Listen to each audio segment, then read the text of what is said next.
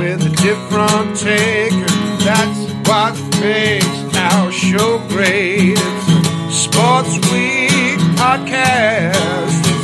It's a Sports Week podcast.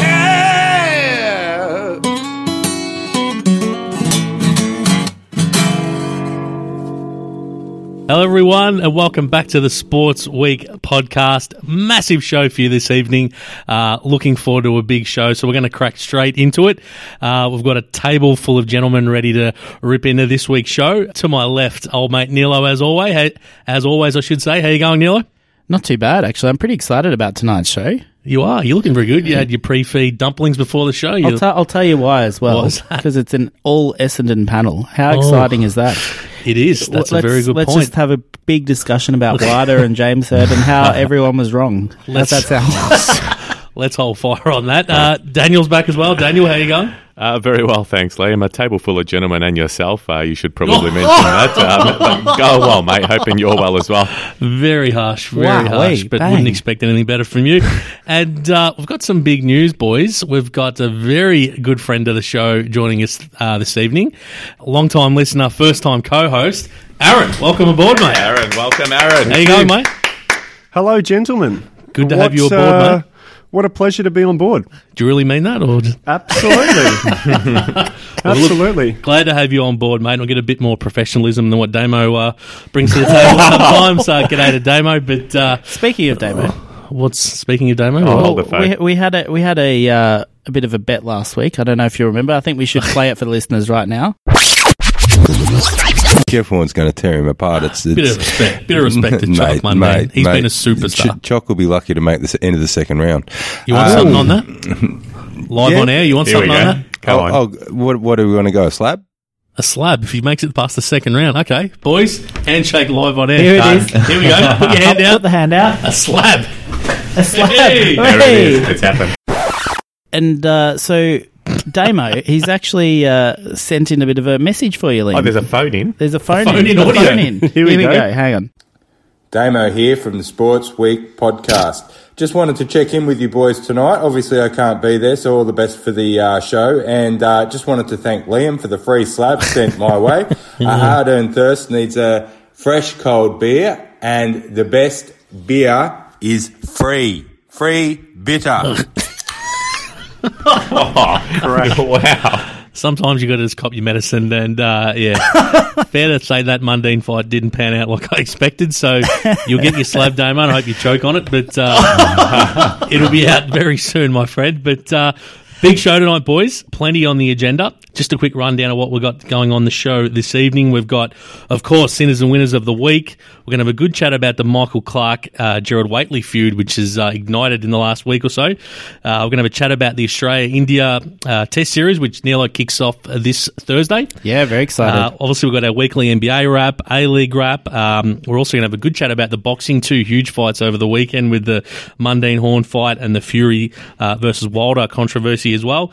Plus, the Summer Beer Garden is back again, Daniel, and some very interesting, potentially heated topics coming up this evening. Very good segment as a whole, so I'd expect nothing less, to be honest, Liam. There you go. But as always, we'll crack straight into things with... The opposite of a winner. Everybody gets dinner. Wow, winning. Thanks again, Notorious B.I.G. for the intro. I'm going to give the new ball tonight to old mate Daniel. Daniel, take us away. Very good. Put me under the spotlight nice and Why early. not? Thanks, Liam. But actually a reasonable segue. You were speaking earlier about the whole Mundine fight over the weekend. That was Friday night our time. 3 days ago. Now, I'm going to put my hand up over here and just come out and say that I'm not a huge fan of the boxing as a whole. And you actually organised a bit of a social get-together. There's a first time for everything on Friday night, Liam. So that was actually very good of you. I thought, you know what, I'll tag along. I this didn't sounds get like an invite. it could be a little bit of fun. Lost in the mail, Neil. Fair enough. Australia Post, is it? Think you're on a Tinder date, but anyway. Go ahead, Daniel. Chances are. And I thought I'd tag along, like I said. And you mentioned it should only take, probably around about 2 or 3 hours. A couple or hours. something along those lines. I thought, you know what, I can cope with this. I tell you what, I don't even know what time it was. And I think it would have been pushing 10:30, 11 p.m. or something along those lines. I'd almost fallen asleep on a pool table at Sporting Globe in Richmond. Past your bedtime? Past my bedtime, indeed, especially for something that I have zero interest in.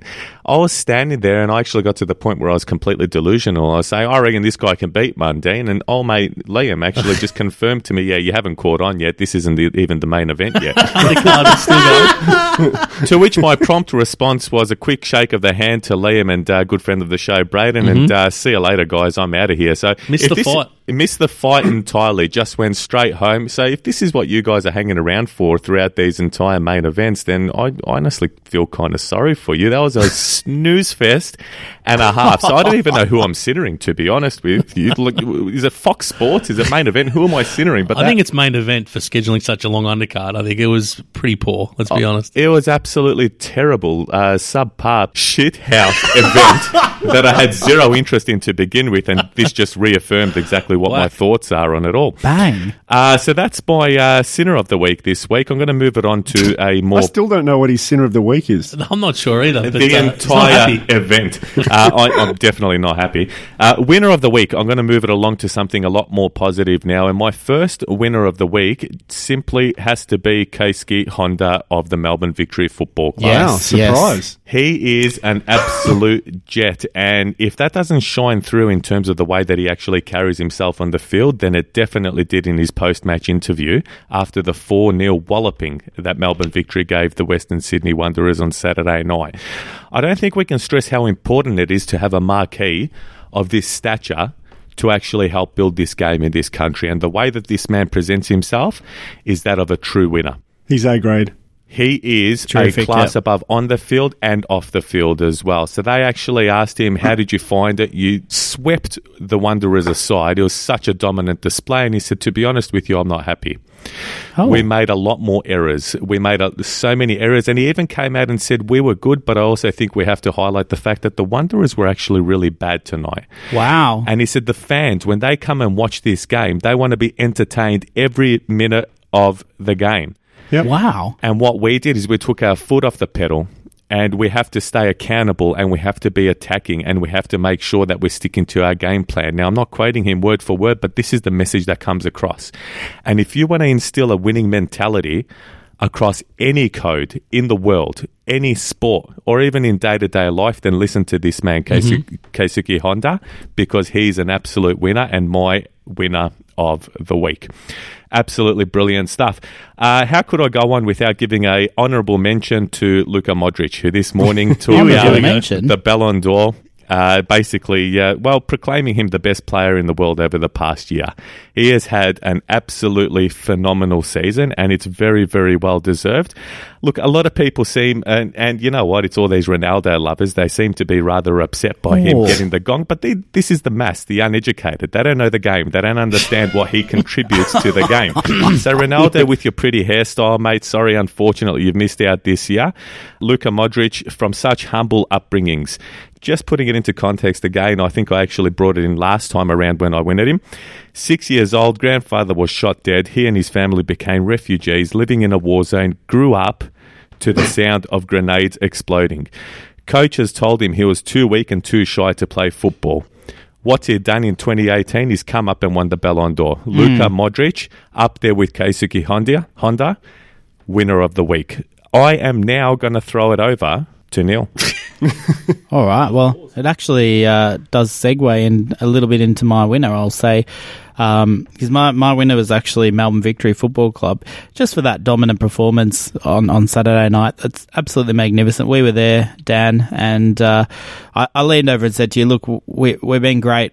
Western Sydney have been not great, let's be honest, which was really disappointing to see actually in the A-League. But Melbourne Victory absolutely dominated. Could have been I've heard some pundits say it was the best performance they've ever seen from Melbourne Victory, which is a big call. Very big statement. But at the same time, it's very hard to argue. We had a very, very good game, I must say. So that was one of my winners. Mark actually chooses his team of the week across every team that actually played over the weekend, and he came out and said that Melbourne Victory's starting 11 is his team of the week. So oh my goodness. Puts into context the dominance of that performance. Liam's loving all this Melbourne Victory talk.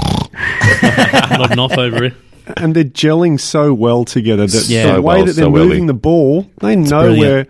where that ball's going. They're in sync. It's absolutely brilliant. So that was one of my winners. The other winner, I've actually got two other very, very brief winners. Virgil van Dijk for that amazing cross in the Merseyside derby. Come I don't know if you haven't seen that, that was not intentional. That's a 96-minute mark of the Merseyside derby. Where was he headed with that? He had a volley from outside the box. He sliced it completely. He brought down snow with it. He hit the crossbar three times.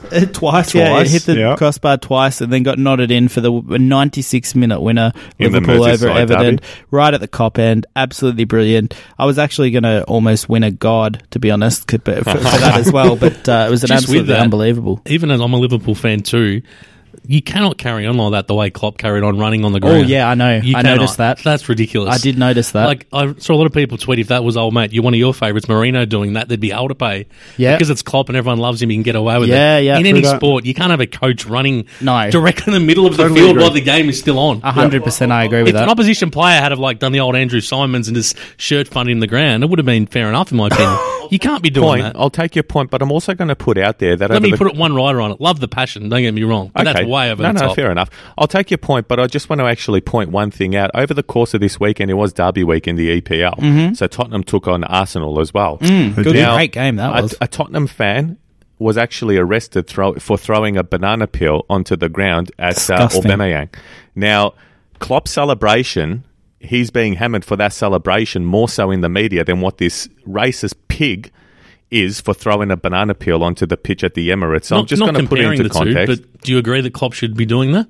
Look, it got the better of him. I don't like it when Mourinho does it, but at the same time, look, he can rein it in a little bit. What I'm actually bringing to light, though, is that we should probably focus more on the disgusting behaviour at the Emirates. So, look, I can see your point, but the fact that, again, that got called out because of so much media exposure and people throwing grenades at Klopp when not really focusing on a true matter is a little bit disappointing for me. It is, yeah. No, that's a good point. Look, I honestly was surprised he didn't get a yellow or anything like that. That's true. Yep. I felt like he probably deserved it, but look, it's great to see the passion. I love him. That. He's a fantastic. Agree. And just a very quick third winner, Magnus Carlsen beating Fabiano Caruana in the chess championships. No, and genuinely, I know this sounds ridiculous. Far and wide we're going. I know this sounds ridiculous, but at the same time, basically the final is a best of 13 matches. They actually drew all 13 and had to go into extra time, basically, and they had to go into some rapid matches.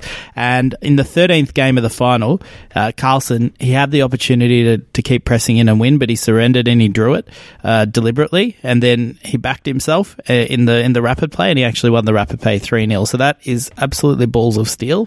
Did you watch all this? No, I didn't. No, absolutely. I mean, yes, I definitely did. You actually sound like you know what you're talking about. I'd like to sit down. I've been following it because there was with you about this. There was actually a chance. It actually got the highest rated chess championship since I think 57 or something, because it's been such a big deal. There was a chance it would actually go down right to the wire, to one of the most unbelievable, it was one of the first times it's ever gone to extra time. So very good. Very interesting. And on to my sinner, and this is... I've heard you got something special. Look, I'm going to sinner a situation because it'd be probably too harsh to sinner the person responsible for this situation. But basically, and I'm just going to have to read it out because it's too bizarre to even go through, but a third-tier Irish football club, so this is Division 3 in Ireland, Ballybrack was playing Arklow Town on Saturday. Big game. Yep. Big Caught game. that one. Right. And, you watched it, did you? And so basically... The league officials were notified of a Ballybrack player actually passing away, Fernando Nuno Lafuente. Oh, no, you're not going to send him for passing away, no, surely not. Gee, just bear with me, all right? Condolences to the family, by the way. I didn't actually catch that game. So Ballybrack obviously pulled out of the game. Everyone had a minute's silence and everything like that across the whole league. Very, very sad, obviously. But then on Wednesday, they actually released the statement, Ballybrack released the statement saying that actually a senior club official had actually made the whole thing up. And, no. And wow. He'd take back those I take back my condolences. Poor old Fernando, he's alive and well in Spain, having a good time on holidays. This is legit. Pronounced dead. pronounced dead by one of the Ballybrack officials.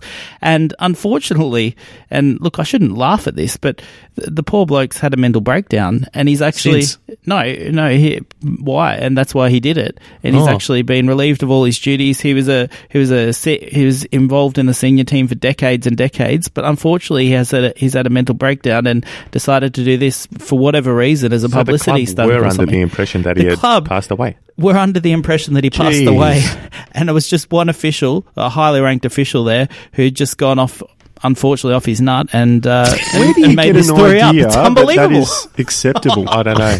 It's unbelievable. Well-deserved sinner. Crazy. Obviously, I'm not going to sin at him because I can't sin at someone having a mental breakdown, obviously. But just the situation, they should probably have actually double-checked that. Let's be realistic before going in. Maybe even triple-checked it. Maybe even triple-checked it before abandoning a game, getting a minute silence across the whole league. So the entire situation is my sinner. Over to you, Liam. Thank you very much, Neil. I'm not sure how I'm going to follow that, but I'll do my best. Now, I'm going to start off with my sinners of the week, and I've got two as well, so I'll try and make them relatively quick. Now, the first one is someone who you mentioned off the top, who I don't really mention much ever on this podcast, but it's old mate Jay Hurd. Now, it's not himself that I'm sinnering. I'm actually sinnering, I'm going to say his parents. I'm going to sinner James Hurd's parents tonight. His parents? Because I'm presuming they're the people who taught James how to ride a bike. Here we go. Here we go. Thank God James is all right. It wasn't too severe injuries, and we wish him all the best with his recovery. I think it was a broken wrist he ended up copping. It's time to put the bike away, James. Yeah. I think he's had 3 bike accidents, as he has enough trouble in the last 5-6 years. 3 bike accidents in the last probably 12 months. It's time to just scan your Mikey and just get the tram to your meetings, wherever you got to go. Fair call? I agree. Yes.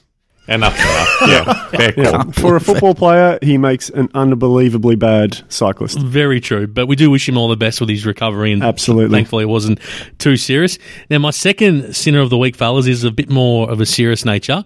And this actually comes off the back of what Daniel was talking about earlier with the Anthony Mundine fight. Yep. Now, what I'm making my sin, I was actually at pub in Richmond with Daniel.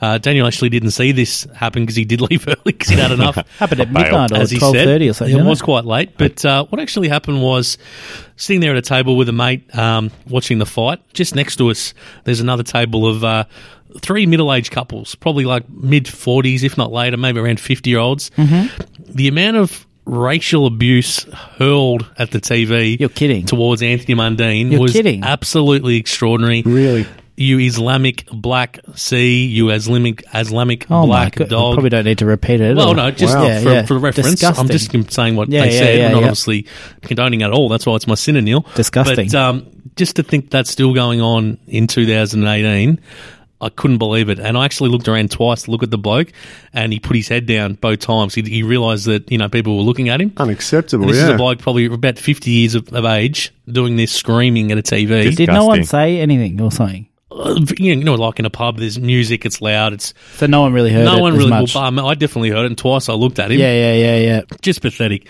to think that racism, like that banana story you just told Daniel as well. Yeah. People say racism getting better. I honestly don't know if it is. Nah, not just in Australia, worldwide. Just disgraceful. It's stagnated. Some people seriously need to be examined, and you should actually be given a license to step into society. But let's not go too far into my beliefs about how we should run this. But that is putrid.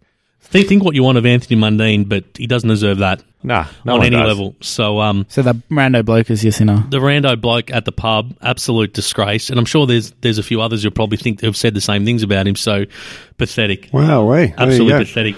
I'll move on to the more positive side of things. And I don't know if this is positive or not, but I'm going to roll with it anyway, Daniel. Is it a positive sinner? No, this is my winner now. This is my winner. Sorry. But I'm not sure if it's a positive winner. My winner is the Essendon Football Club. Hey! I don't think I've ever had them as my winner. I don't think you have. No, I definitely Probably haven't. Sinner a couple of times. Sinner a couple of times. Definitely not my winner. This in December of all months. I know. What you're thinking? What's happened in the world of Essendon at the moment? Fill us in. Now, it's come across my desk during the week. I want to know where this desk is. But You'll love this, Nilo. Essendon this week came out and have sacked their whole esports computer games team Oh, no. for a very poor result. They didn't make the finals, and they've wiped out the whole team. Whole thing. The whole thing. So they put out a statement saying the club would like to confirm they're not renewing the contracts of players Christian Sleepy Taniso, Sebastian not Sebi Sleepy. Dezagalli, Carlo Luch Lisavita, Alan not Luch. Tiger Roger, and Andrew Rosie Rose. No, so no. it's good to see there's a new, what would you call it, mantra down at Essendon. They're not taking any shit. They're being more cutthroat. This is the team that BT was talking This about is on the air, team isn't that it? BT was talking about on air. So I'm going to miss Sleepy. What about Rosie Rose? Do you know Rosie, you're a big Sleepy, all the best, boys. But you didn't get the job done. And, yeah, out on your ass. See you later. I'll move it on then, boys. Good luck to those fellas, Sleepy and Rosie. We do hope they get another job somewhere along the line. It's now time for Aaron's first ever Sinners and Winners. Looking forward to this. Take Excited. it away, my friend. Thank you, Liam. I'm going to kick my sinners and winners off with a sinner because I like to finish on a positive note. Now, Okay. my sinner is a guy by the name of Martin Solveig, who is a French DJ. Yes, yep. Right. Familiar with his work. You may have seen that he was involved in the presenting of the inaugural Balloon d'Or winner, female winner, I should say. Yep. Yep. Ada Hegerberg, who I believe plays for Olympique Lyon. She does in France, yeah. Yep. And I'll come back to her in a second. But so Martin decided to ask her during the presentation of the Balloon d'Or to twerk on stage. You're When he's kidding. giving her the award. Whilst I think she'd just received the award, and he's Oh my asked her, God. he did a little dance with her, and then You're kidding. he asked her to twerk on stage. Now, Oh, my goodness. there's got to be a line, and if we're going to find that equality where we're offering, people are winning these awards, and rightly so, Absolutely, we've yeah. got to show them the same respect. Yeah, very That we're 100%. showing our men. It was completely disgusting. It was completely uncalled for. Absolutely. And the line has got to be drawn in the sand. So to get this straight, she's the inaugural, the first ever women's professional football player winner of the Ballon d'Or. Yes. Yeah, And she the copped player that. of the season, and Best that's international player of the season, and that's what she gets. and My God. that's how she That's was horrible. rewarded. So that's my sinner, and Very I think we deserved. can all safely say that he's not going to get the job next year. Garbage performance, in my opinion, wow. and good stuff for bringing that one up. Now, my winner I've just touched on actually is the very first inaugural winner of the Balloon d'Or. Perfect. Here we go. Very nice. Ada Hegerberg, what a season that she's had. So Ada is very successful in her own right. She's actually won 3 Champions League titles with Lyon, Wow. and well and truly deserving of the win. For sure. Yeah, absolutely.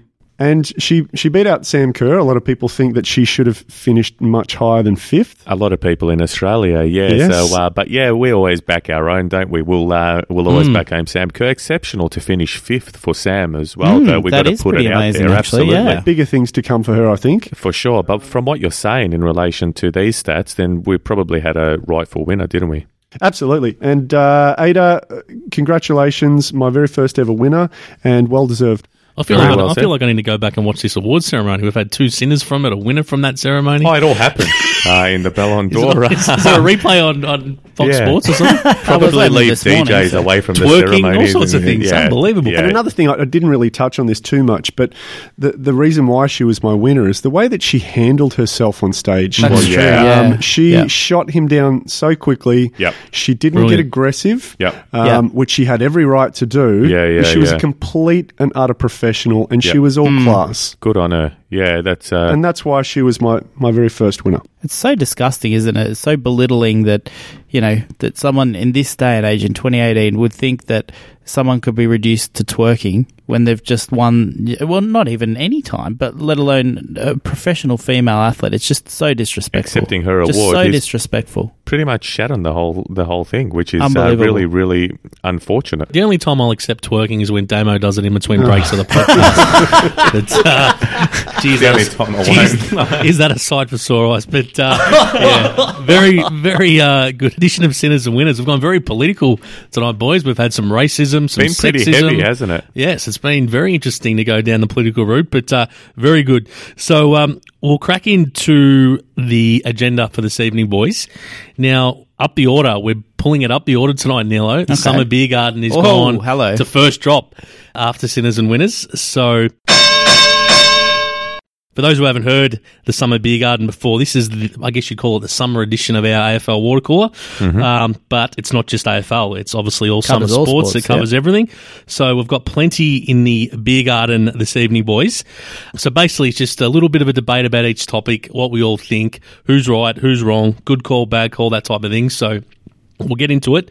Now, the first topic for this evening in the beer garden is Shane Mumford. Now, we have spoke about old mate the Mummy recently on the podcast. Yes, indeed. What would you call it? I think I sent him or someone sent him, extracurricular activities. Exactly, Aaron. Yeah. That's the exact phrase I was looking for. And we know he's been in a bit of strife with some videos that came out recently. Bit of a cold there. A little bit of a cold, a little bit of sniffle old mate Mummy had. But obviously what's happened now, he'd obviously retired last year, did not play last year.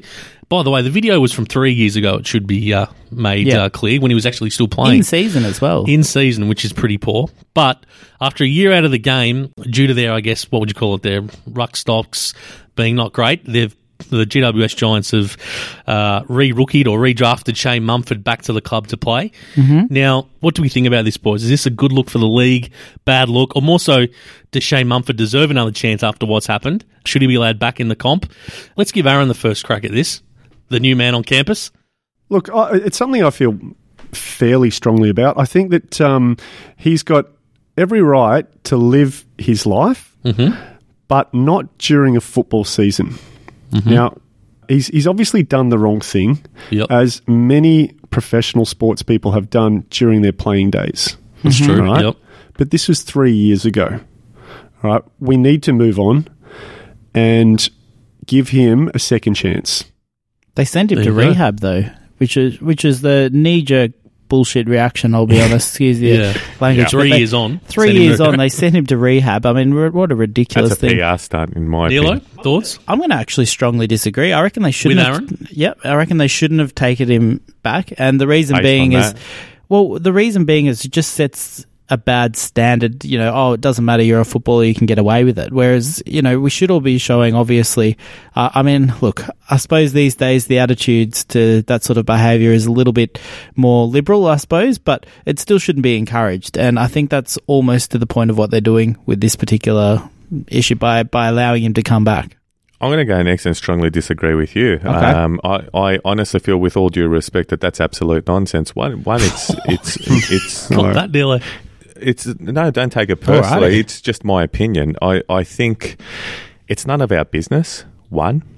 Two, whether he's actually doing it during the footy season or not is rather irrelevant, and that's probably speaking more towards yourself, in my opinion, again, Aaron.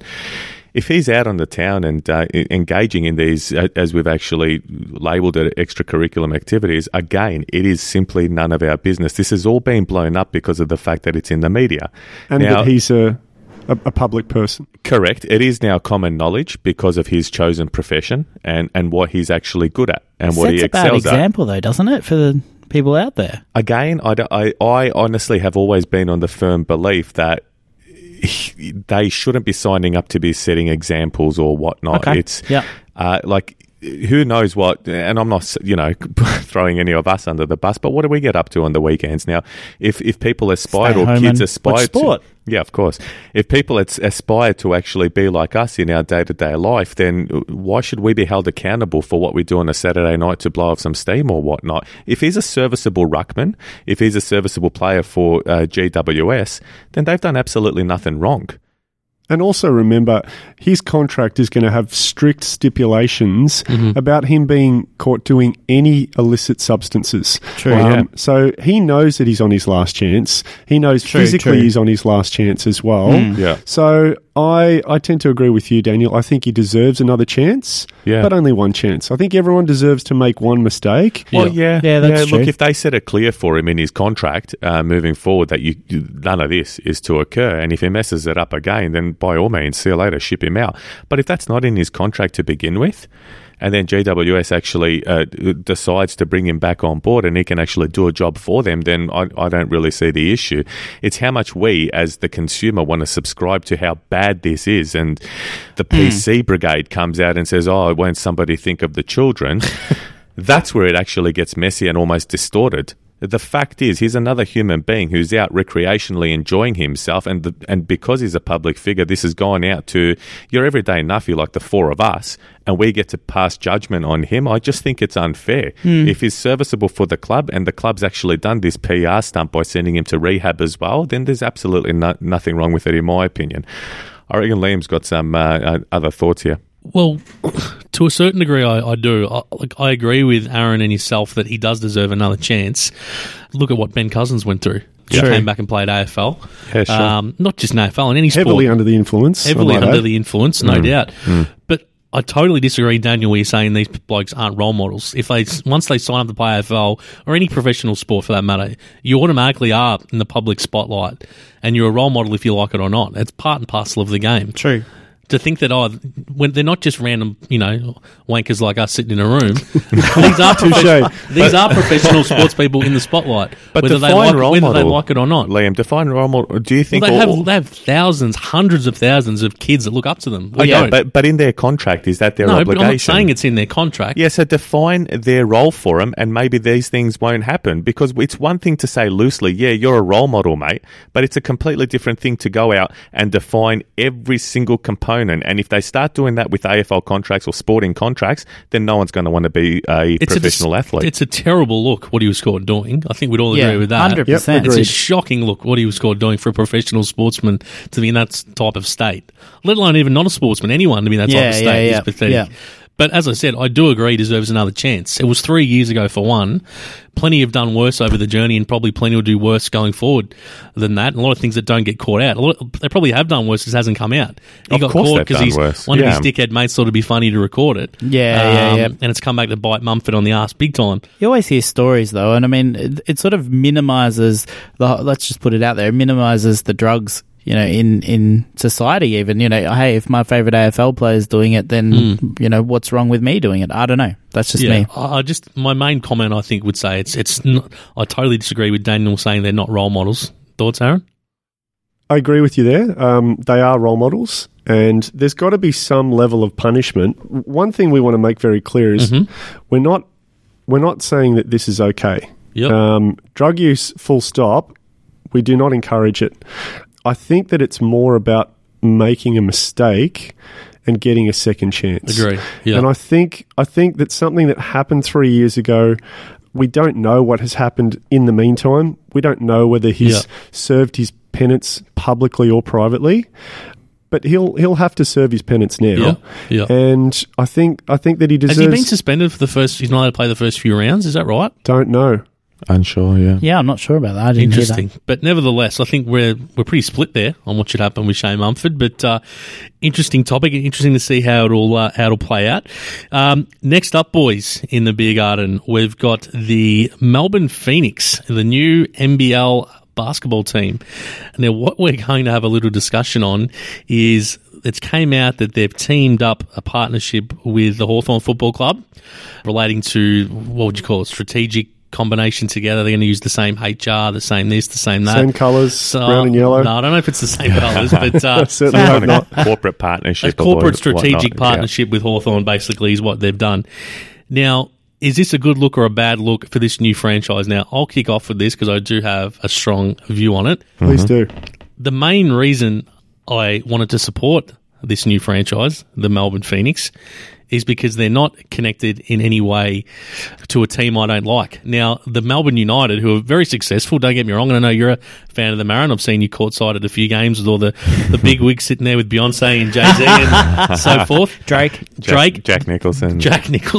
But the main reason I don't go for Melbourne United is because you look up in the banners up the top when they play, you see all the Melbourne Tigers retired jerseys. Okay. I hated the Melbourne Tigers growing up. I was a Southeast Melbourne Magic fan. There we go. As long as those Tigers banners Lions are there and they've got affiliation with Melbourne Tigers, I could never go with them. Wowee. Now, think of my hatred for the Melbourne Tigers, multiply it by 10, and that's Hawthorn. And now the Melbourne Phoenix they rebirth themselves, the Phoenix, as they call themselves, to be like, with no affiliation with the Magic, none of this, we're just our own team, our own culture, our own fans, and they come out and they do this with Hawthorn. I think it's not a good look. I can see the commercial viability why they're doing it. They'll get some real nous from Hawthorn, or a very successful club, don't get me wrong. Will I still support them? Yes, I think I probably will, because they're not going to be wearing brown and gold. They're not called Hawthorn. But do I think it's a good move what they've done? 100% no. It is a very, very, very bad decision that they've done. Bang. And I know Daniel's brother Mario, a good friend of the show, agrees strongly on that as well. Daniel, while we're talking about your brother, let's go to your thoughts on this. I guess, when I look at it as a whole, I think it actually does make complete and utter sense for him. I can understand. To do it? Yeah, absolutely. I can see why you'd be pissed off, you personally, but at the same time, how many members did Hawthorn Hawks have last season? Oh, gee, a lot. 80, probably. Hell of a lot. If these guys send a pamphlet out to every one of these 80,000 members, they're already out in a clear lead from Melbourne United. I actually didn't really toy with the idea of moving across to Phoenix, because I thought to myself, why would I? Mario has a gripe because Melbourne's called Melbourne United and he can't follow anyone that has United in their name based on Manchester. Fair call. You, I understand, because you've just explained it to everyone about the whole thing with the Tigers. I have zero reason to actually jump ship. So, look, it doesn't really impact me as much as what it does you, but at the same time, if we're discussing whether or not it was a good idea, for me, it makes absolute sense. If you look at the past decade, who's been the best club in the AFL? Well, Hawthorn, clearly. Hawthorn, clearly. They've been able to get it right. And for an upstart... keep it down, Yellow. And for an upstart coming into a league which is, well, more and more established, they're actually doing all right, the NBL. It makes complete commercial sense to me. What are your thoughts, Aaron? Who gives a shit? Like, seriously? My hand's up. I mean, if it was Essendon that they were partnering up with, would you feel any differently?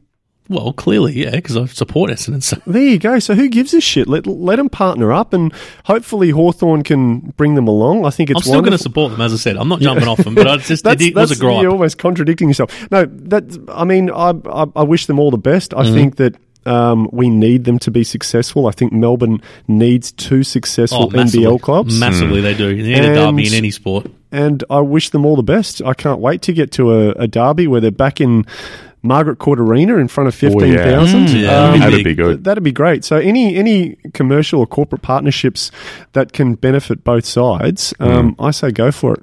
Nilo? I reckon, just very briefly, I mean, I don't have too much of an opinion, but I must say that... You have an opinion on this show, Nilo. All right. I'll say... Strong one. Commercially, it's a great idea. I think, like Dan said, sending a pamphlet out to 80,000 people or however many members they had, surely it's going to put them ahead of most other basketball teams, and, obviously. But saying that, though, emotionally, look, it could turn some people away, but... Just on your point, and Aaron, you'll be interested to know this. Once they announced it on their Facebook page, they put up the status saying, strategic partnership with Hawthorn. Yeah. I read the comments under it. There's probably about 200 comments. Literally a minimum 150 of them were scathing. I saw that as well. Yeah. Scathing. With multiple people saying, I was going to support you. Now, I don't want anything to do with you. I saw the Twitter one, and all the replies were, I'm out. That's me done. Yeah, I'm going back to United. Yeah, so it does obviously impact people. It's for that exact reason. They didn't like United because they were, I guess in some way connected to a past team who they didn't like. And obviously everyone in this town has very strong allegiances with their AFL side. Yeah. So you can understand that there's going to be some anger, and there definitely is. I can see Neil's and your point, Aaron, about the commercial reasons for it, and I'm sure it will be beneficial, but it's definitely rubbed a lot of people the wrong way. Interesting. Very interesting. But we'll follow it. We'll see what happens with that. But I definitely agree with what Aaron said. It's awesome that they're coming into the league and we'll have a derby again. And their first signing, they've just signed Mitch Creek. I did see that, yes. Very good basketball player. Australian boomer. So very good signing there. Looking forward to that. Up next, boys, in the Summer Beer Garden. Now, we don't usually venture too much into this sport on the Sports Week podcast. Obviously, we focus more so, I guess, when it comes to the football codes on, I guess, AFL and also soccer. But we're going to talk some rugby league, fellas. We're venturing north. We are venturing north. We're venturing north. Now, this is a story which caught all of our eye this week, and it's been going on for a little while now. Now, this is the absolute circus in the NRL with the Brisbane Broncos and the Rabbitohs. South Sydney Rabbitohs. Basically, for those who haven't caught up with the news, their two coaches, Wayne Bennett and Anthony Seibold, this year signed contracts for in 2020 that they'll switch clubs and coach the opposition club. Wow. So year after next? A year after next. How does that happen? So next year, Bennett would still coach the Broncos, Seibold would still coach the Rabbitohs. In 2020, they would switch teams. Now, this obviously, you can imagine the ripple effect of this. Each coach is their mind on the job, for the coming season with their club. There was already talk that they're already looking at poaching players from their existing club to go to the Rabbitohs and the Broncos and vice versa. It turned into an absolute shitstorm, let's be honest. Oh, who would have thunk it, huh? Who would have thunk it? Yeah, Jeez. you wouldn't be hard to see it happening. Yeah. And basically how it evolved, they wanted to then move it forward a year, considering all the chaos, and say, let's just do it next year. What the hell's the point of waiting a year? But Wayne Bennett dug his heels in and said, no, I've been at the Broncos. He's coached the Broncos on and off, I think, for 20-odd years. 25 years, maybe? 6 premierships at the Broncos. Yeah. He said, no, I'm honouring my contract. I don't care what you say. I'm going to be coaching the Broncos next year. And in the end, it got to such a circus. Just the other day, the Broncos knew they had to make the call and sack him. It was the only way they could do it to get Seibold across. They tried to do it very quickly. They couldn't get a hold of him. He was busy doing something. He was at a family function, He was at a family function. So they actually sacked their coach of over 25 years and 6 premierships via a voicemail. It's just an absolute circus. Now, I know the AFL's got its problems, but compared to the NRL, it's just amateur hour, some of the stuff that goes on in the NRL. Let's give Nilo the first thoughts on this story. What are your thoughts on the overall situation there? It's just ridiculous that the whole situation. I mean, who thought of this idea to begin with? It's just so ridiculous. You see it with players as well in the NRL. It's a very weird culture. Signed for someone at the start of 2019 for 2020 and the whole year that they're playing. I think we brought it up on the show when we were talking about Tom Lynch. I think from memory. Tom Lynch. Yep, we did. When we were saying, should he be sacked and what have you? I mean, we were talking about it as he had 4 games to go and he wasn't even going to play a game and he got relieved. Let alone how do you even focus? Like, there's a lot of negative ramifications it's just when you ridiculous. sign that far into the future. Absolutely. It's ridiculous. And, there was even the talks that, Bennett had been already speaking to some of the Rabbitohs players about what he's going to be doing at the club next year or the year after, I should say, and what have you. It's ridiculous. And they're trying to poach players from each other. It's just a shambles, an absolute shambles. Aaron?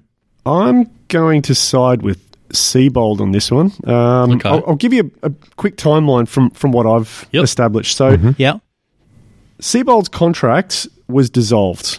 All right, so he was in a slightly different situation to Bennett. All right, Bennett's was still in place, but the Broncos wanted him out. Okay, they wanted Seibold. The interest more lay with Seibold going to the Broncos. All right, now Bennett then went and did a press conference saying that he had no plans to leave, knowing that Seibold was a few hours later potentially announcing that he's going to be the new coach at Brisbane. Tactical. Right?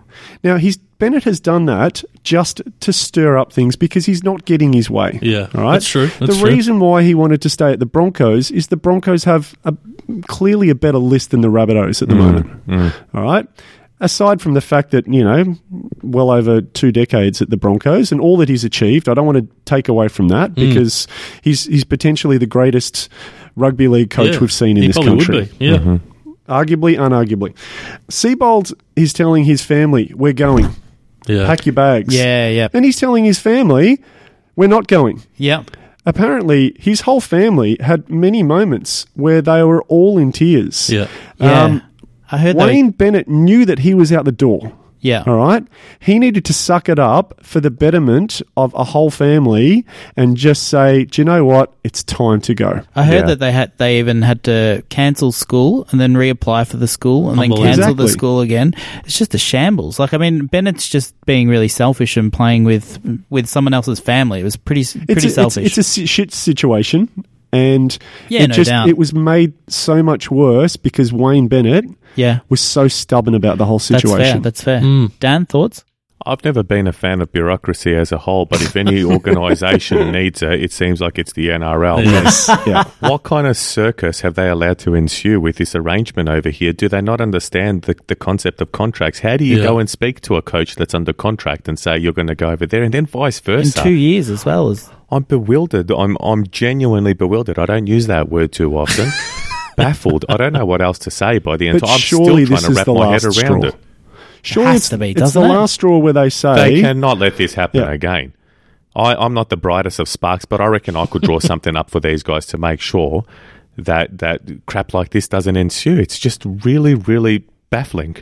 I can't wrap my head around it. I think the reason why probably people in probably New South Wales and Queensland wouldn't really bat an eyelid to it. I think us four blokes growing up in Melbourne, in an AFL town, it's such a different culture. Would you agree? Yeah. It's so different. If any of this happened in AFL, we'd all be just like, our heads would be spinning. Yeah, we'd Can be you doing imagine, a special episode. I did give Daniel a hypothetical yesterday when I was comparing it. Like, can you imagine, for example, if it came out today that Nathan Buckley and not James, he's on my mind from before, John Worsfold in 2020 would swap teams, but next year they're still going to coach Essendon and Collingwood. That'd be outrageous, wouldn't it? You'd have Worsfold's bags packed before that press conference finished saying, piss off now. 100%. As would Collingwood fans with Buckley. So, of course. It's just such a different culture to Melbourne, but very odd story. Aaron? Darius Boyd came out and said, it's a part of football, it's a business, and you just get on with things. Yeah. No, it's not. It's not a part of AFL. Yeah. I don't think it's acceptable, and I think the NRL has to have a good hard look at it. Watching the press conference today, there was Wayne Bennett in the green with his new captain, Burgess, beside him. Yeah. And they both looked a little bit disinterested and like they weren't happy to be there. So I just think that the whole thing is a shambles, and it's time the NRL did something about it. It'll be interesting to see how it plays out next year as well. Who's happy? Who's, if they both put in 100% and Who has the everything. better year? Just Be it's interesting. going to be crazy. All right, fellas, up next, we're going to switch our attention to cricket. And plenty going on in the cricketing world, Aaron, at the moment. Obviously, we've got the Test series, Nilo, between Australia and India kicking off this Thursday. Oh, so excited. But that is not where we're starting off with the cricket discussion this evening, gentlemen.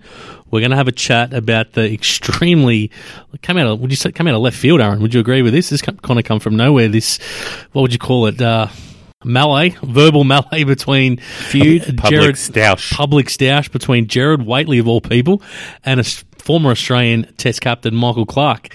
Now, I'm sure pretty much everyone's probably heard about how it all came about now, but Nilo, do you want to give those who hadn't caught up on it a little bit of background on how this started, this stoush? Yep. So Michael Clarke did an interview on Macquarie Sports Radio about how, and I'm just going to quote it, doesn't matter, how Australia's not going to win shit by playing nice. And this is what he said: Australia cricket, I think, needs to stop worrying about being liked and start worrying about being respected. Play tough Australian cricket. Whether we like it or not, that's in our blood. And if you try and walk away from it, we might be the most liked team in the world, but we're not going to win shit. We won't win a game. Boys and girls want to win. And then he went on to talk about, this is another thing as well that I was shocked. He went on to talk about Warner and how he said that Warner brings a positive approach to the Australian cricket team. You can't ask him to bring that and then on the other hand blame him or ask him to be a pussycat when it comes to giving it. David Warner gives it to certain blokes on the field because he wants them to give it to him when he's batting. It's like a turn on. It makes him play better. It's his style. It's very upfront. It's in your face. He said a lot of things, basically. I think his main comment, though, was about if we worry about trying to be liked, we ain't going to win shit. That was the main basis of what he was saying. I sent this article to you straight away as soon as it happened. It was... I'm not going to give my opinion. And then, obviously, Gerard Whateley chimed in on this, basically on his radio show, came about, I'm not sure how would you say it, Aaron, he was kind of along the lines of insinuating that under Michael Clarke's leadership is when the Australian cricket culture turned to shit. I don't know about insinuating. No, you're probably right. He probably did insinuate arrowed Clarke. He went after him. Put him in the gun that he was, pretty much to blame for this Correct. He said his win-at-all-cost attitude was responsible for the damning ball tampering incident in South Africa, even though it happened 3 years after his retirement. That's what he said. Interesting comment. Now, this is where it gets very interesting. Michael Clarke, who's never been a shrinking violet, definitely had plenty to say in return. Now, I'm not going to read it all, but just a few comments that he returned on Twitter. He wrote this, Michael Clarke, in response to Gerard Whateley. Fact, under my leadership of the Test team, Australia was ranked number 5 in the world, and 18 months later, we were number 1, yet you made no criticism of me or our style of play then. Fact, in the process of getting to number 1, I played to win, but played by the rules of the game and to a similar level of aggression to the other international teams I played against. Fact, my conduct as an honest and by-the-rules captain has never been questioned, sanctioned or fined, other than when I stuck up for George Bailey, who was being bullied by an opponent. I think that was Jimmy Anderson at that time. Now, also, Michael Clarke went on to say, fact, for Gerard Whateley to insinuate that I'm responsible for the ball tampering issue makes him nothing more, and then here was the headline, boys, a headline-chasing coward. Now, perhaps if he was, this is still Michael Clarke, perhaps if he was talented enough or courageous enough to make it onto a cricket pitch, he would have a better perspective than behind a microphone. Talent more so than courage. Yeah. Finally, Mr. Whateley, if you think the current number 1 team, meaning India, in the world of cricket right now puts being liked higher, of higher importance than being respected and playing to win inside the rules of our game, then you are as delirious as you are ill-informed, Gerard. So pretty heavy stuff from Michael Clarke in return. Much. Now, I know, Aaron, you've got some very strong views on this overall topic. Let's give you the new ball on this one, mate. What are your thoughts on this whole saga?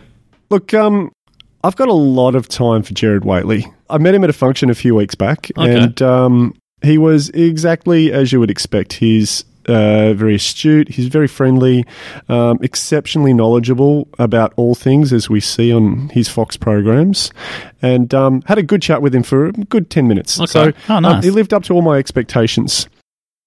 I was really disappointed with the way that he went about it and the way that he attacked Clarke with so much vitriol. Like, he really went out for him. He targeted him.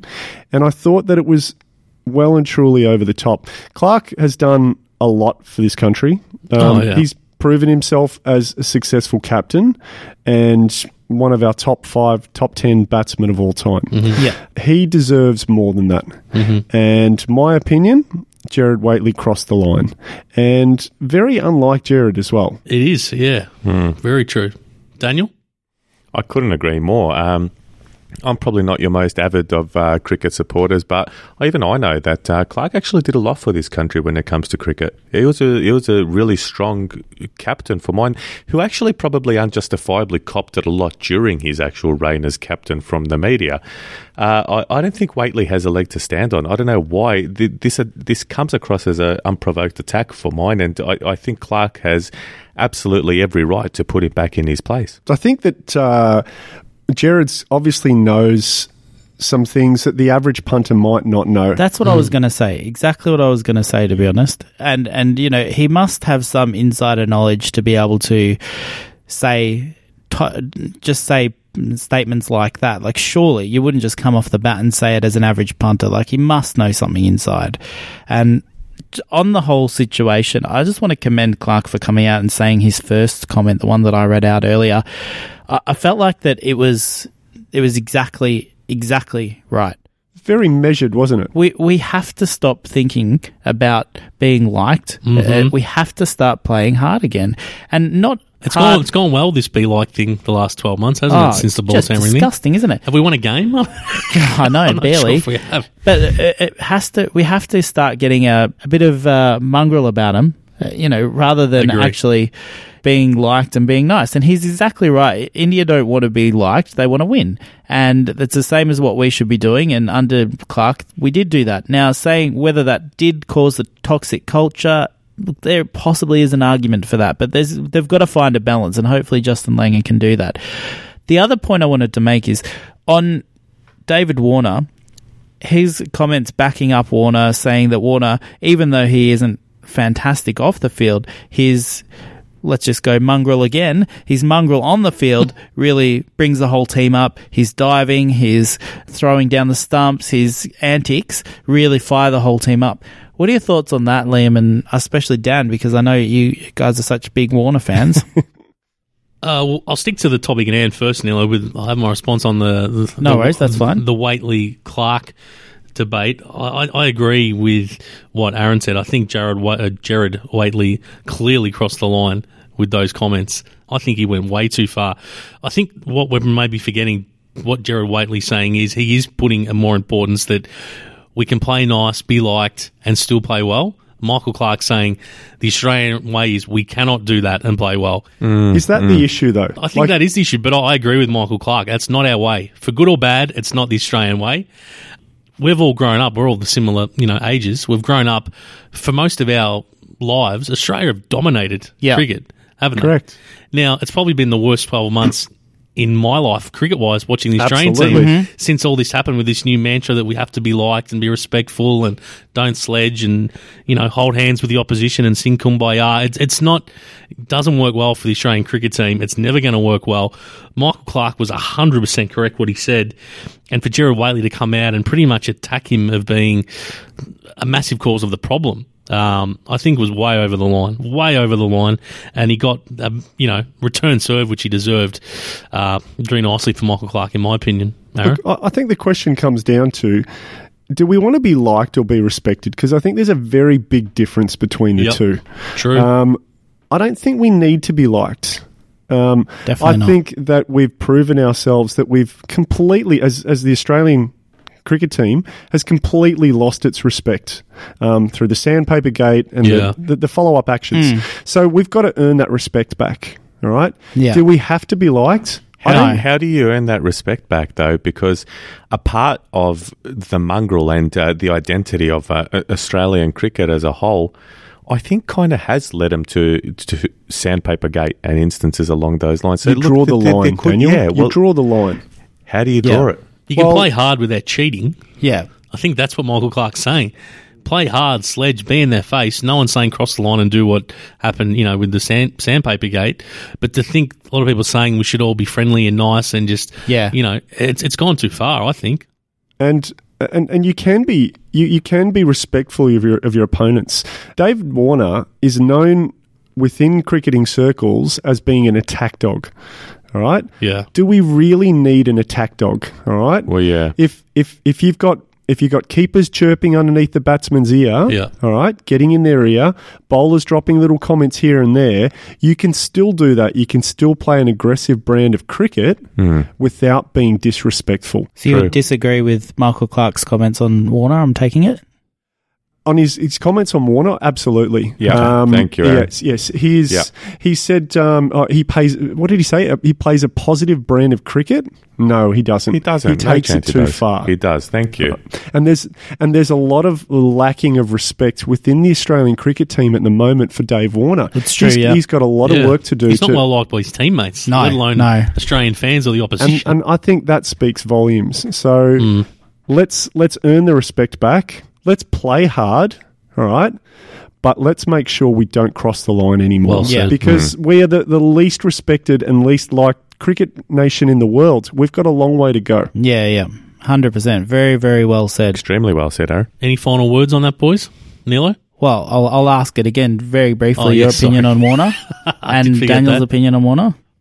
Look, I 100% agree with everything Michael Clarke said in response to Gerard Whateley about how the Australian cricket team needs to act. But yeah, I agree with you guys about Warner. Warner has been a big cause of a lot of the problems. I agree he does go over the line. I don't think he'll ever play again for Australia, Aaron, David Warner, in my opinion. I don't think he'll make it back. It's I think very possible. I think Justin Lang is hell-bent on this new culture. I can't see David Warner coming back into it. True. I can't wait to see Steve Smith back, who made a mistake. And Bancroft. As well, if he's good enough to get back in the team. But Steve Smith in particular, I think he'll be back for sure. But David Warner, I think he's toxic. What do you say? Whatever they say, numbers are stamped. I don't think he's going to be coming back, in my opinion. His passport is quite possibly stamped. Yeah. So, interesting. Time will tell. I'd like to see him get one more chance, I think. But he's got a lot to prove before he gets that chance. Daniel? Your responses were very measured. Mine's, I'm just going to come out and say, I can't cop him. I cannot cop this bloke for the life of me. I cannot stomach him. I cannot watch him on television. He's a huge, huge reason behind me not watching the Australian cricket team. You don't like his OLED TV commercials? Or he's sitting there? Honestly, it's things like that just drive me further and further away from the game of cricket in this country. I think, I grew up following the West Indies, and that was because of guys that... Mention that. In the Australian team that I didn't really like all that much because of the way that they went about it, but they look like absolute angels in retrospect when you compare them to the buffoonery of this man. Which is what I was going to comment on, actually, to be honest. I was going to say that when we were growing up, the Australian cricket team were actually pretty well liked and pretty, you had your Gilchrist and you had your Steve Waugh and everything like that. Yeah. But saying that, you also did have your Ricky Pontings, your Shane Warnes, people who you actually say that turned you off the game, which I'm really surprised about, but maybe that's what we need right now. Absolute next level, though. He is, yeah. Absolute next level. I've come to accept that sledging and, being the occasional smartass is a part of the game. Absolutely. You're pretty good at yourself, Daniel. I am. I learn from the best, Liam.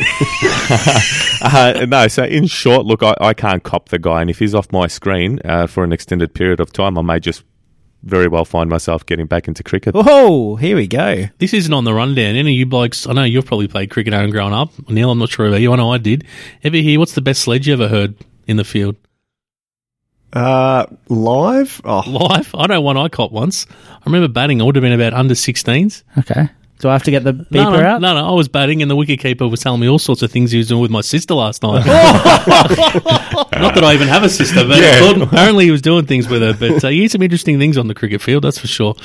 But, that was a random story. The best sledge I've heard, which was international cricket, was somebody said to... Mark, or at least I'm the best cricketer in my family. Yes, that would burn. Oh, love that sledge. That would burn. But, all right, boys, we'll leave it there on the whole Michael Clarke issue there. But just quickly, boys, let's get our predictions for the big test series, which kicks off this week. Interestingly, it's a 4-test match series, which I'm not sure why. That's odd. You'd think it'd be 3 or 5, so you have a clear result. I'll kick off, boys. Unfortunately, I cannot see Australia winning it. I think India's batting lineup is just too strong. Even though they're not great on our pitches, I still think they might get the chocolates. I'll say India 2-1. I think there'll probably be a draw in there somewhere along the line. There usually is one, so I'll go India 2-1. Aaron?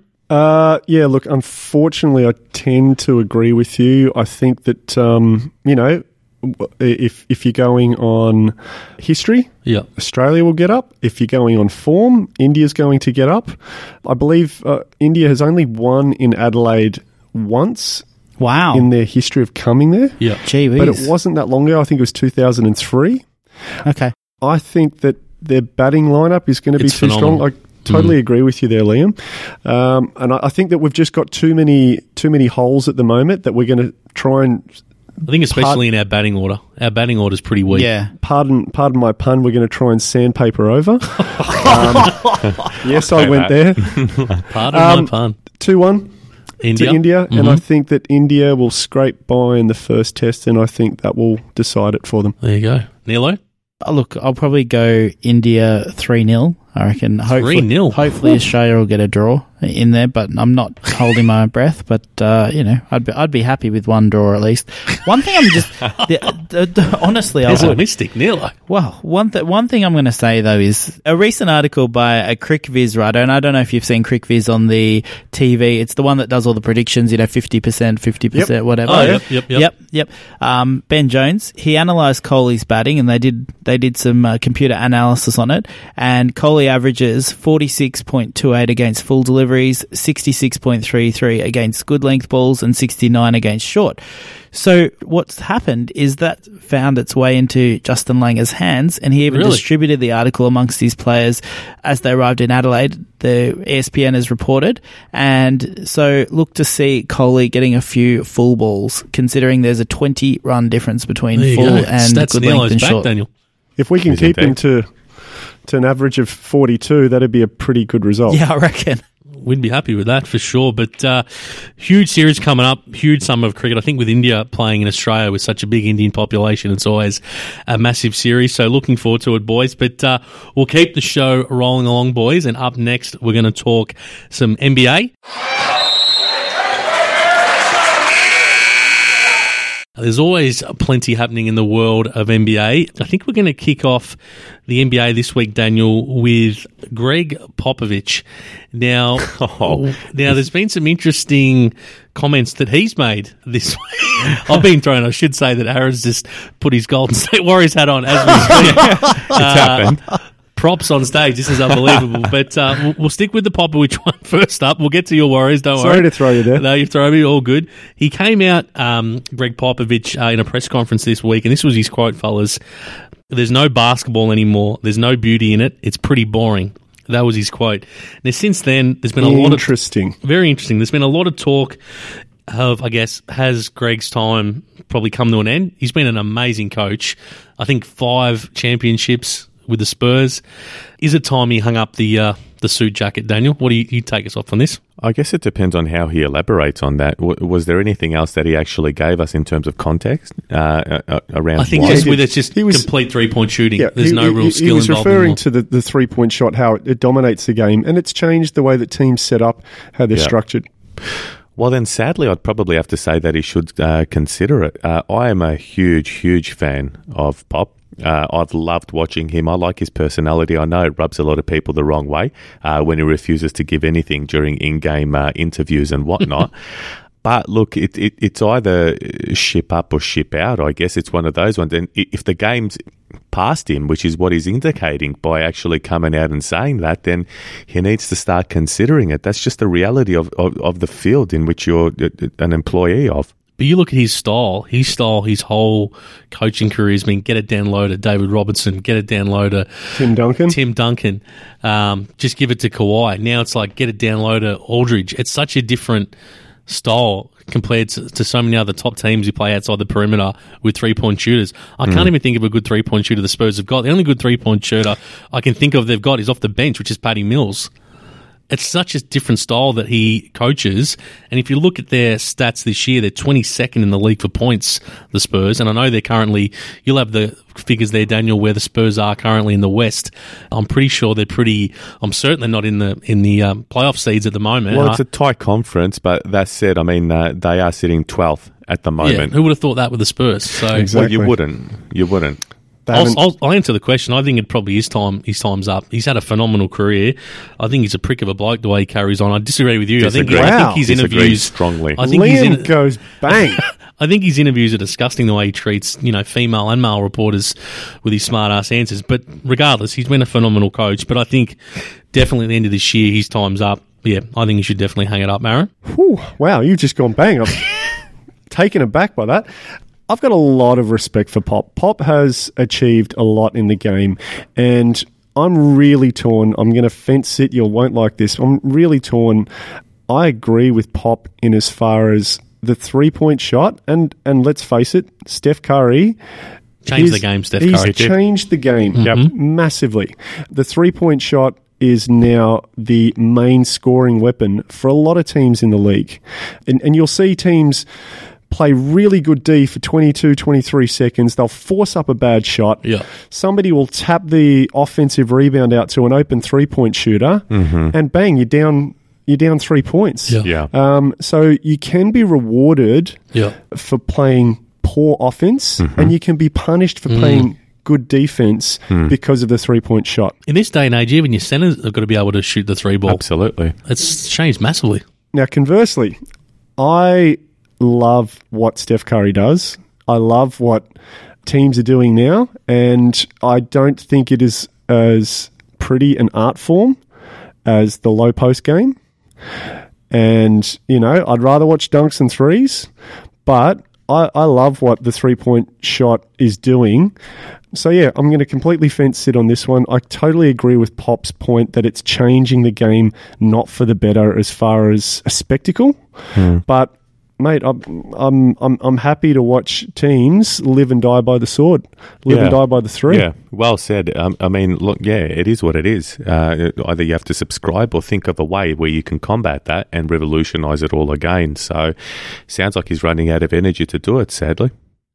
I think his time's up. Great career, but time to move on, in my opinion. Up next, boys, let's have a chat about, well, we can't not talk about the Warriors considering Aaron's put his Warriors hat on. Thank you. Live in the studio. And they've had a very interesting start to the season, Aaron, to say the least. They've been very up and down. A lot of infighting that's happened, I guess, with Draymond and KD. Will KD stay next year and so forth? It should be mentioned, he's actually been on a tear the last week. He's currently averaging, boys, over the last 4 games, 48 points. Kevin Durant. It's insane. Absolutely on fire at the moment. What have you thought of this season so far, Aaron? It's been an interesting one. No surprises from me as far as the injuries that they've had. I think when you take out 1 or 2 key pieces out of any team in the league, they're going to struggle. And when you try and find that new balance, teams struggle. Look at the Warriors when Kevin Durant came in. The moment he came in, I said to many people, I said they're going to struggle for about 30 games to find that balance. You can't just have 2 or 3 superstars and then add in another superstar. And that's exactly what they did. They struggled for 30 or 40 games. They were almost losing as many as they won. But they found that gel. They learned how to play off each other and feed each other. And they became, the best team we've seen since Chicago, arguably. Now they're struggling with injuries, and when you get injured players, especially all-star players, you start to lose games. When you start to lose games, you get infighting. So I haven't been overly surprised. I like the fact that I think that Kevin Durant has made a big effort to try and keep it in-house. Whereas, as we know with Draymond Green, he just shoots his mouth off any chance he gets. Cannon, he's a big-time loose cannon. Can you see that team being together as currently constructed next season? I can't. No, fingers crossed. I can't either. Fingers crossed. I think that who wins the championship this year could be a big decider. Either way, KD might just say, do you know what? I've got the championships. Now I've got to go and restore my legacy and go and see if I can help an average team win a championship. I'd love it if you did that. A lot of people would. So, again, time will tell. I hope that he sticks around. I hope that he sorts out his beef with Draymond, and we'll see what happens. But no, I'm comfortable with where the Warriors are at the moment. I've loved watching Kevin Durant for the last week. He almost made my winner, but I thought a little bit too much bias going on there. But he is on a tear. Very true. Daniel? You mentioned, Aaron, take out 2 All-Stars from any team and you watch them struggle. I'm just looking through the teams in the league, and I mean, how many teams can actually say that they've got 2 All-Stars? Good point. I think what I'm actually trying to... The top team in the West probably has 0. Denver. Oh, shit, they've gone down to second. You're right. The Clippers have gone down to second. The second team in the West. I don't think we'd have an All-Star. Team. I think Denver would be struggling for one as well as it stands, but that goes to show the kind of talent that there is over in the Western Conference. I mean, looking through it, there are a multitude of teams who haven't got anyone who's close to resembling an All-Star at the moment. Warriors have 5? At least 4. No, so the starting 5 once Boogie gets in there. Yeah, all 5. 5 All-Stars. Yeah. So that's absolutely absurd. So my question to both of you guys, I mean, look, it is what it is, but my question to you both, and this would probably apply for, I mean, even when you look at Philly, because of the pieces that they traded to get Jimmy Butler across, but predominantly the Warriors, of course. Are these quote-unquote super teams of the NBA becoming a little bit too top-heavy? When you're losing, like the Premier League? Like the Premier League, yeah. Oh, look, I guess so. But, I mean, what I'm getting at is 1 or 2 injuries, the wheels don't fall off for a lot of these... I won't even call them average team. But, I mean, take a look at, I guess, who can we look at? Clippers. Let's actually point them out. Let's point out Denver. And how good are they going, list quietly? Yeah, let's point out Indiana, even though Oladipo might be an all-star moving forward as well. I mean, those types of teams, if they lose 3 pair players off their roster, they won't have a drop-off like the Warriors have. Now, that's actually talking to the standards that the Warriors have set, mind you. But at the same time, if you're losing 2 players, and sometimes you watch that Warriors team and some of their starters, you're looking at them and it's like, who are these blokes? That's because we're used to these all-stars running around out there. So what are your thoughts on it all, Liam? Just one point. Now, I'm not a Warriors fan by any stretch of the imagination, but I agree super teams aren't good for the league or in any sport. They're not good. It obviously, definitely affects the competition. But in defense of the Golden State Warriors, 3 of their best players, well, definitely their best player, Steph Curry, also Klay Thompson and Draymond Green, all 3 went through the draft, all drafted to the Warriors through the draft. They weren't like LeBron and Chris Bosh that formed a super team. They've all been at the Warriors since the start. Absolutely. The only one that's jumped on the coattails is Kevin Durant. And now Boogie as well. But Boogie's it's just for the one season. It's not the point I'm trying to make. No, I'm just in respect to the Warriors that they have done it through the draft. I don't want to target them, but I'm talking about the league as a whole. I mean, they're very top heavy on the all-stars. There's 5 starting all-stars. Yeah. And it's just absolutely absurd. And I get it that they've got those egos, and that's why we're seeing the infighting and whatnot. And to build that a good chemistry in a team like this, hats off to Steve Kerr, because he is absolutely magnificent. But these things are going to happen. But I think we have to put it into context. When Aaron says take 2 all-stars out of any team and they're going to struggle, well, of course they're going to struggle. It's 2 all-stars out of 5 players that are starting. It's just a little bit interesting in terms of where the league's at, the association's at this point in time, where we can actually say that, and Philly's becoming one of those teams now. So, firstly, my belief is, the reason why I'm not concerned about it, my belief is a team of champions will never beat a champion team. Well, yeah, true. Okay. Now, obviously, we've seen, I believe that the Golden State Warriors are a champion team of champions, if I can say that. Because they've built it from scratch. If you look at let's say, Manchester United from the 90s, right? Yep. They had Giggs and Scholes and Beckham, and they built those guys. Yeah. So Alex Ferguson built them from kids to be superstars. Yep. All right. So what is a super team? What is a team of champions?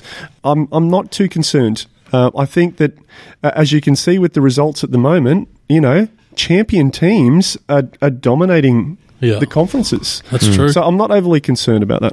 Okay. Interesting. One other note just on that, boys, which might raise your eyebrows here, Aaron. Kobe Bryant actually came out today. I'm not sure if anyone saw this quote. Basically, with some words for the Golden State Warriors fans. And I'll quote the Black Mamba. We'll be champions again before you know it, and we'll be laughing in the face of all these so-called Warriors fans who came out of nowhere. Bang, that's what we want to hear. Oof. Bang. So Kobe's definitely not thinking the Warriors juggernaut's going to roll on for too much longer. Me and Nathan, happy aren't we? You and Nathan, yeah, right. Anyway, anything else in the world of basketball that's... Coach Fred Hoiberg got the sack from the Chicago Bulls this morning, our time. And this has been such an interesting journey, having Fred Hoiberg as the coach. Of course, the Bulls got rid of Tom Thibodeau, close to 4 years ago now, and said, we don't like your brand of basketball. What we're going to do is we're going to bring a fresh, young coach from college who's been very successful, enter Fred Hoiberg, and we're going to build a fast team, a dynamic, young team. And then they brought in Rondo and Wade. So it says heaps about the front office in Chicago and what they think they're trying to do and what they're selling to the fans as opposed to what's happening behind closed doors. Look, was he given an ample opportunity? Kind of. Was it on his terms? At no point. You haven't improved for a long time. At no point whatsoever. But yeah, at the same time, and this is why I say it's an odd scenario, I think the right decision was to actually let him go. Now, in his defense, he actually hasn't had 4 of our 5 best players this season. True. Which has made it ultra difficult. Who are they again? Markkanen, I can think of, is one. Markkanen, Chris Dunn, Bobby Portis, and Denzel Valentine. Got there in the end. They're four of Household names there, huh? I'm gonna be honest. I haven't heard of three of those names. Me either. Okay, well, that's I because don't you guys watch are busy a- watching super teams and not the young up-and-coming developing teams, all right? Touche. So I don't think Fox Sports shows those. No, they don't. You'd have to subscribe to League Pass. I don't think Denzel Valentino is going to be an all-star anytime Valentine. soon. But, so look, four of is. our 5 best players is the point that I'm trying to make over here.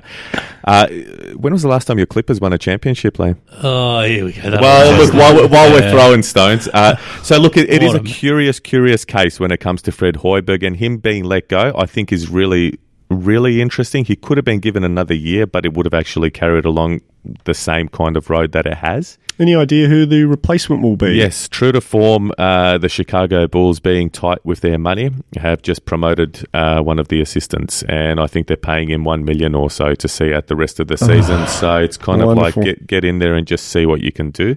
I don't know what their plan is moving forward, but Surely it was the right decision to sack him. You've been terrible for a long time now.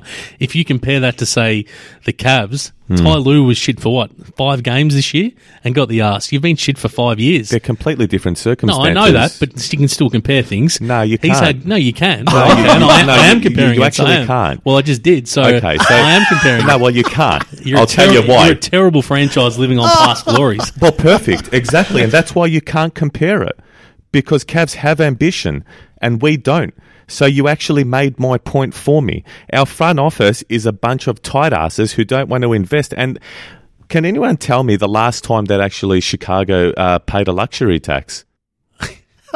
Let me just check Google on that one. Absolutely Not sure. never. They have had zero ambition forever. They are still living in the 90s. They've got Paxson in the front office with... Rodman, and is he in the front office? Or? No, he's over in North Korea somewhere. I don't know what Rodman's doing. But all in all, it is a basket case, so it's a completely different objective for the organisation. So comparing the Ty Lue circumstance with Fred Hoiberg is worlds apart. Yes, they're both head coaches. But you can still compare how patient a franchise is with their coach. Ty Lue won a championship very recently. Yeah. They had a shit 6 games. He got the arse. You've been rebuilding for 5 years. But there's tanking in that as well. But this goes to show again how directionless our front office is.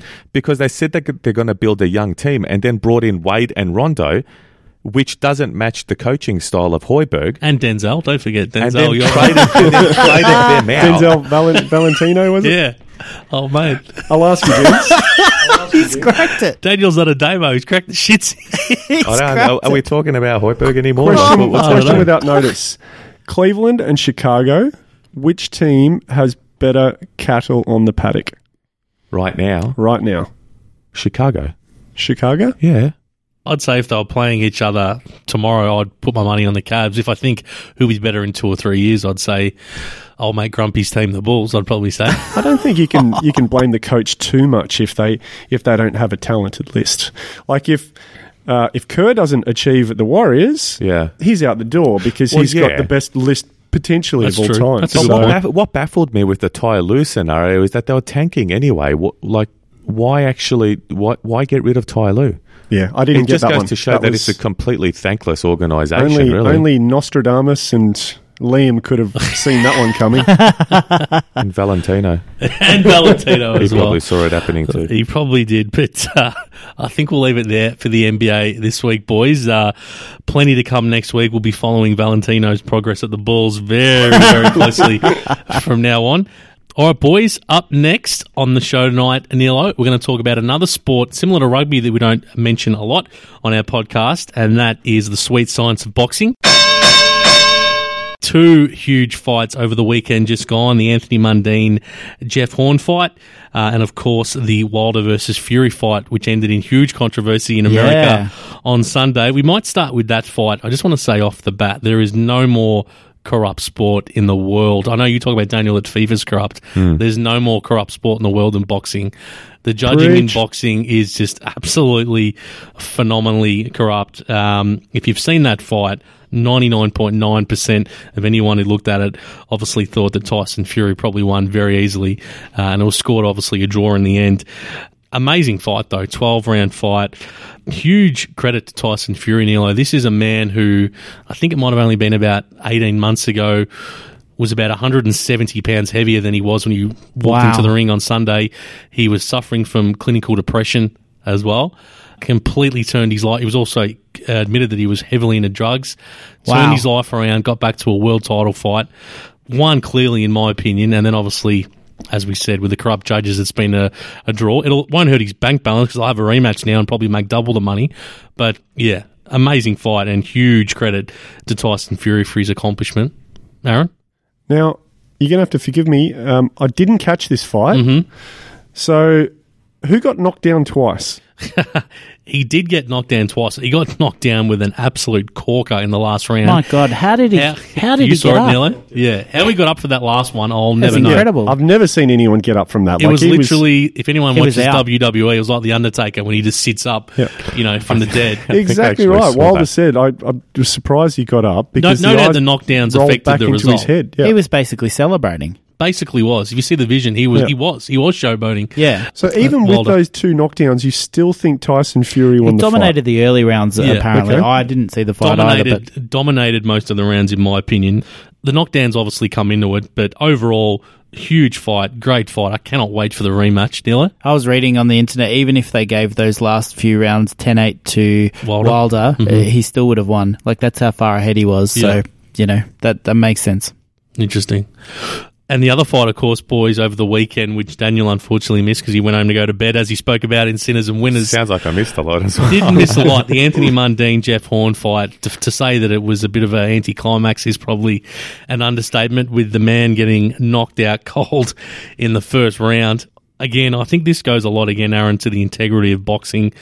I'm a big boxing fan. I'm a huge Anthony Mundine fan, funnily enough. I know a lot of people hate him. Huge career he's had, 3-time world champion. I don't think he gets the respect he deserves for a bloke that dominated rugby league to then go to another code and become a 3-time world champion. Regardless of his carry on, that's an amazing sporting achievement. Kudos to him, absolutely. In my mind. To dominate two completely different sports. You've got to respect that. Yeah, 100%. But, yeah, look, Jeff Horn, Jeff Horn's about 30 years of age. Anthony Mundine was 43 going on 44 going into that ring. He was probably at least 6 or 7 years past his prime. Yeah. Should he have been in the ring to begin with a fit, firing 31-year-old who's coming off beating Manny Pacquiao a year ago? Should they even have sanctioned it? I don't know. Money talks, I guess. But well done to Jeff Horn. Got the job done. But, yeah, it was a bit of an anticlimax, let's be honest. Well, let's face it, it was a swan song. It was a chance for Mundine to say his farewells and get a farewell handshake on the way out. And I don't know what he got paid. He got paid several $1 million for that fight. Yeah. He got his handshake, and I think deep down he knew how that fight was going to go. How do you guys, as I've put on the table, I'm a pretty big Anthony Mundine fan. How would you fellas think he'd be remembered in general? Because his sporting career's finished now. He has hung up the gloves. To us personally or as a collective? Yourself personally. A personality. Yeah, I agree with that. Really? Yeah, just that. Loudmouth. Yeah. Oh, I don't particularly love him. I don't particularly hate him, but his personality certainly polarised a lot of people. That's for sure. And him not being involved in sport in this country, it'll be felt. End of an era, isn't it? Really? Impactful. Yeah, end of an era. I tend to agree with you. I think that he's left a mark. He's etched his name in the history books for, as I said, two completely different sports. Yeah. He is a loudmouth. He does mouth off a lot. Mm-hmm. He makes some big political statements. Yeah, that's true. Forgot about those. And some of those are a little bit unfounded. True, I agree but with that. I'll always remember the fond memories of him dominating fights, and he won a few fights where he was expected to go down. Oh yeah, for sure. He's proven himself, as you said, 3-time title holder. Yep. I agree with you guys. I think he deserves that respect to go out, and I know that from 50% of the population, he's not going to get it. Everyone has their right to their opinion. Very true, very true. But overall, great career. Well done to Choc Mundine. I think we're almost finished for this evening, boys. But before we finish up what's been a massive show, we always have what else has caught your eye in the sporting week. Now, Neil, you've always got 1, 2, 3, sometimes even 4 things up your sleeve that you want to get out there. He does indeed. He does, it's true. Yeah. I'm sure you got something inside that black skivvy you're wearing, Nilo. Let us know what you got. The black turtleneck skivvy that I'm wearing, that's it. No, I was going to say today, on a more serious note, obviously we had the story about Usman Khawaja. I think it'd inept not to mention it. I just feel very sorry for him. For those who Do you don't want know, to expand? Yeah. Unfortunately, Usman Khawaja's brother has actually been arrested, not charged, but arrested on terrorism charges. And I feel for him going to the first test in 2 days. Man, his world has just been rocked, and his family, everything like that. Whether he'll play or not, it'll probably be decided before this podcast goes to air. But I feel very, very sorry for him. For Usman, yeah. Look, what can you add? I think all we should say is obviously at the moment, these are just allegations. Absolutely. Nothing's been founded of course. in any way, shape or form. But yeah, it's not a great story, obviously, on any level. But yeah, all we can do is wish that Usman all the best in the test match. Hopefully he can get in a headspace to play cricket. Aaron, anything to add there? No, that's about it. I think that he's earned the right for people to show him that respect. So let's mention it. Let's hope that it's storm in a teacup, and let's all move on and wish Usman a good first test. Very well said. Anything else caught your eye, Daniel? I think this was close to being one of my sinners as well. I knew that I actually went a little bit too hard, though, so I did leave it out at the beginning of the segment. But I wanted to mention the Everton Football Club supporters over at Anfield. They, obviously, as we've mentioned, Liverpool won that Merseyside derby in the 95th minute, with a freak goal. But great cross. Yeah, great cross by Van Dijk. But in the 94th minute, so the last minute of added time in the Merseyside derby, the Everton fans actually decided to let off a blue flare. I did see from that, the away end over there, basically showing your fiercest rivals that you're celebrating a 0-0 draw in the Merseyside derby. So ambitionless, if that isn't even a word from the Everton supporters, they're bordering the Melbourne City of Merseyside, in my opinion. Bang. Another funny thing that I actually came across was the fact that two undercover Melbourne Victory fans sprinted towards the Melbourne City fans on Sunday at Melbourne City's home game, yelling, "Come on, Melbourne," after winning a halftime event. These two fans were carrying victory scarves under their tops. So they won the prize of dinner with the City players, and this in turn ended up being revoked because there was a 100% chance that they'd have gone in their victory shirts. So call out to those two gentlemen as well. Absolutely. Outside of that, the Euro 2020 draw actually did come out as well, and that's a very, very interesting lineup. Have they decided all the spots, have they? Yeah. For the qualification. For the Euros. Okay. Yeah. So there are 11 groups in total, I believe, or 10. Goodness. Yeah, it goes up to Group J, so I'm not going to rattle it all out in this segment over here, but have a look because that should be very, very interesting. There's about 6 teams per group as well, is that correct? Yeah, there's 6 in some and 5 in others. So well, that's fair. Yeah, very interesting split. I don't know how they sorted it out, but that's UEFA and for them to explain. So looking forward to the qualifiers starting. Outside of that, no, not too much. What about yourself? Optus Sport exclusive, I think it is. Optus Sport, yes. Unfortunately. Absolutely. So we might give another plug to Apple TV. Yes, yeah, definitely. And KO. Liam, I'm sensing some kind of retort over there. What are you looking forward to? I do have one other thing that's caught my eye, just as we've been sitting here chuckling along, having a chat. I've just Googled old mate Denzel Valentino's career stats. Obviously, Daniel did say that he's an up-and-coming star that the Bulls are missing. Hang on, I said that he's in the top 5 of our players. You said he was quite a good player. Let's not backtrack now. We can rewind it if you want. Career stats for old mate Denzel. 134 games played, averages 7.2 points a game. So with a field goal percentage of just over 30. So if that's what you're banking on to get back up the Bulls, I don't know what's going on there. But I think Denzel Washington could do better than that. Oh, my God. He maybe could. So I think Denzel Valentino might have something to do with our show title this week, but we'll work on that. Aaron, anything else, mate? Just a very quick shout out. I'm a very big Arsenal fan, Gooner through and through. There's no Arsenal supporters on this panel, so I'll just throw it out there. Arsenal is playing the best football they have played in many, many years. They are doing well. They are doing very well. They are not going to win the Premiership. The Premier League will be won by either Liverpool or Man City. Yeah, I like that you give us a chance still. Oh, absolutely. Well, you have to at the moment, yeah. With brilliant goals like on the weekend. Yes. With a little bit of luck, you're still in touching distance. But no, I'm really happy with Unai Emery. He's turned this club around. North London is red once again. Yeah, so up definitely. the Arsenal for completely demolishing Tottenham, and really looking forward to Man United at Old Trafford, the Field of Dreams this week. Huge game. It was a topsy-turvy game, that one as well, wasn't it? I tell Yes, ya. yeah, they took the lead late in the second half, but Yeah. we dominated all the way through. We dominated Yeah. the play. We had plenty more chances. So looking forward to United this week. Massive game. Now, Daniel, social media push? Absolutely, as per the norm. Encouraging everyone who's actually listening to our show to follow us across our social media platforms. If you have Twitter, please give us a follow. We do follow back, and you can find us at SportsWeekPod. I think we did have a little bit of a milestone on Twitter through Yes, the week. let's mention the milestone over the week. We actually hit 1,000 followers on Twitter, so congratulations. Pat on the back to I take ourselves. full credit for that. Gerard, thank you. You follow us just this week, did you? On Instagram also, please feel free to give us a follow and, comment on our posts, because we love engaging with you guys on that platform also.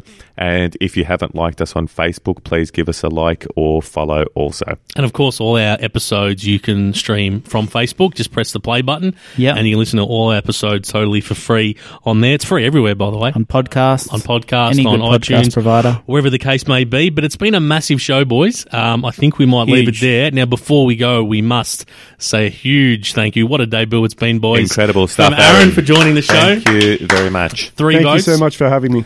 Awesome to have you on, mate. We'll definitely have you back anytime. Looking forward to that. But yeah, it's been a huge show. Thanks everyone for your support and for listening, and we'll see you all next week. And to Denzel Valentine, I hope you can work on your jump shot, mate. See you next week. Cheers, bye.